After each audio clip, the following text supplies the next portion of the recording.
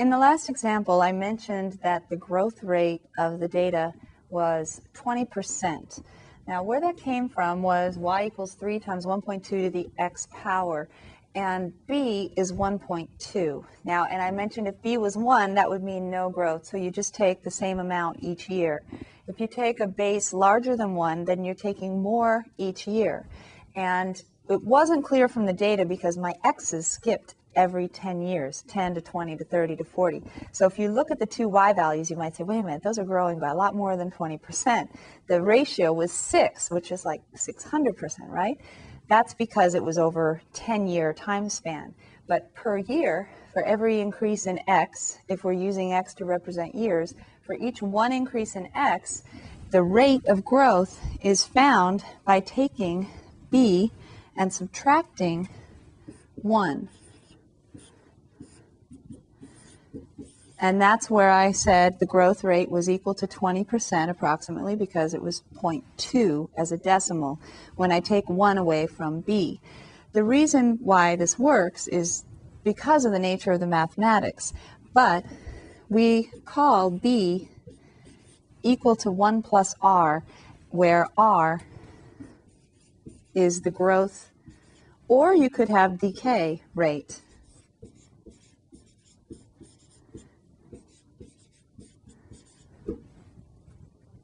And we're going to look at decay coming up.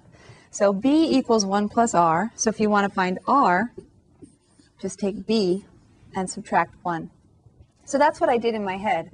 I took the base of 1.2, I subtracted the 1 away, and that gives me 0.2 or 20%. So every year, that data is growing by 20. And that's what taking b minus 1 tells me. The rate is b minus 1. We're going to use that coming up. Let's look at another example. Suppose the population in hundreds of turtles, kind of a pet topic of mine, of turtles in a lake is given by, here's the year, 1930, 1950, 1970, 1990. Notice all my x values are changing by the same amount. That's helpful. And then the population in hundreds, 2,055, 250, 30, and 4. Now that's not 4 turtles. You might think so at first. You might panic, right? It's still not so great, but it's 400 turtles because the population is in hundreds. That saves us from having to write 2055 with 2 zeros after it. So part A, find the formula for the population of turtles, P of t, using t equals 0 to represent 1930. So it's just like we did in the previous example, except this time we're calling it t instead of x. And delta t appears to be 20 years. Now, if you look, your delta p, change in population, is certainly not constant. And also, notice it's going down, right? Let's get a formula, and then we'll see how the formula expresses this idea of the outputs getting smaller over time. Now, it's definitely not linear, right? So the next thing we can think about is it exponential? Do you remember what to do to check? Take a minute, compare the ratios, y2 over y1, y3 over y2, y4 over y3. See if they're all relatively constant. And if they are, then we've got an exponential function, and then we can use y equals ab to the x. We'll use the data to find approximations for a and b, and that'll be our formula. After we have the formula, we're going to use it to approximate the number of turtles in a middle year. Actually, both these years are after the data we were given, which is dangerous to do because, remember, someone could build a shopping mall tomorrow and that would totally change our model, wouldn't it? But assuming similar relationships in the world to this lake, how many turtles would there be in 2000 and how many would there be in 2010? If we have a formula, we can approximate, right? So that's what we're going to do. Part A, take those ratios, see if they're the same, relatively speaking, find A and B, and come back. All right, coming back, 250 over 2055. Is that approximately equal to 30 over 250, which is approximately equal to 4 over 30? We hope so, right? Double check that with your calculator and see, but they're relatively similar. So now I'm going to use that relationship, and I'm going to say y2 equals ab to the x2 over y1 equals ab to the x1, right? So I'm going to take my any 2 points. I'll go ahead and take the first two. So I'm going to put the 250 as my y2 equals a b to the x, t, right? I want to use t. I wrote x over here, my apologies. And you could say p of t, couldn't you, instead of y? Either one is okay. P of t is a little more specific. So p of t and t. T is 0 when the date is 1930. So what's t when the date is corresponding to 250? 1950. T is 20 years after 1950, right? And then we have over, we're going to have a problem, ab to the t is 0 here. Actually, we'll be okay.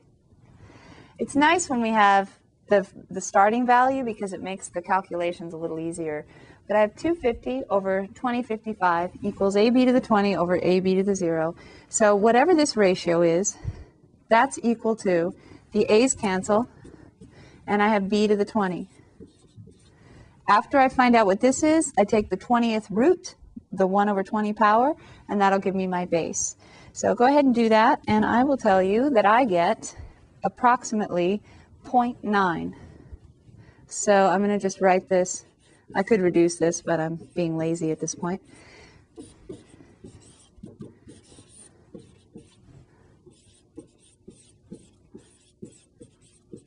And I get approximately 0.9 as my base.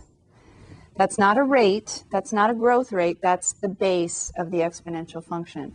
So the base is 0.9, so now I can say p of t equals a times 0.9 to the t power.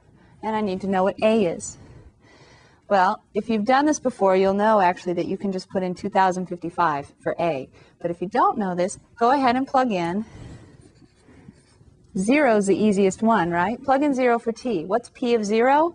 P of 0 is my initial value, 2055.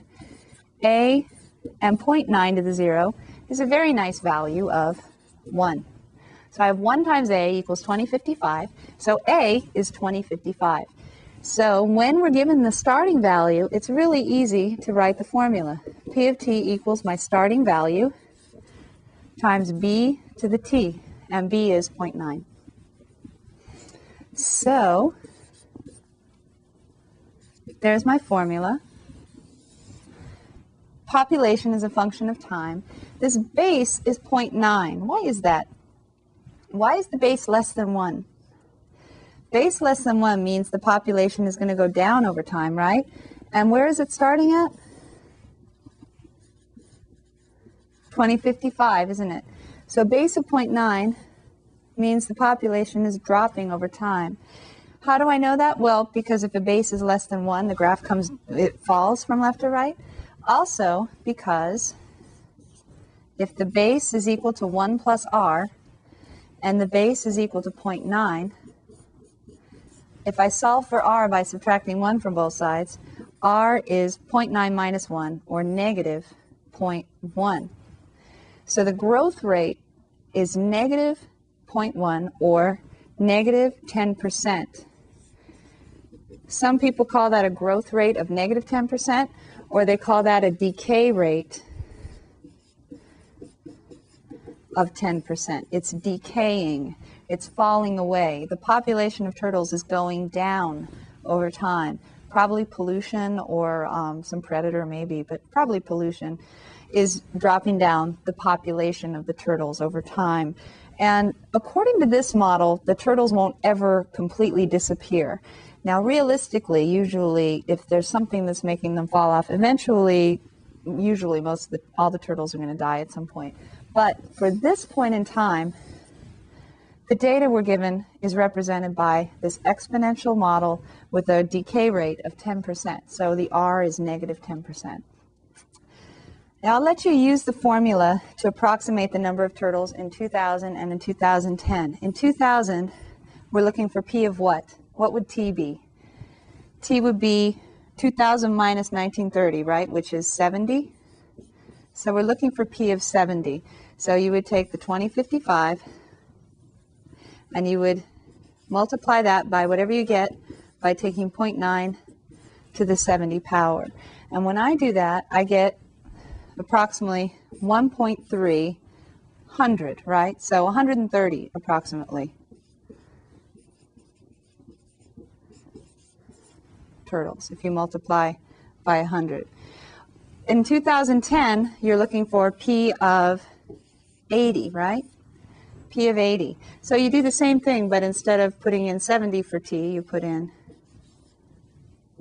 80.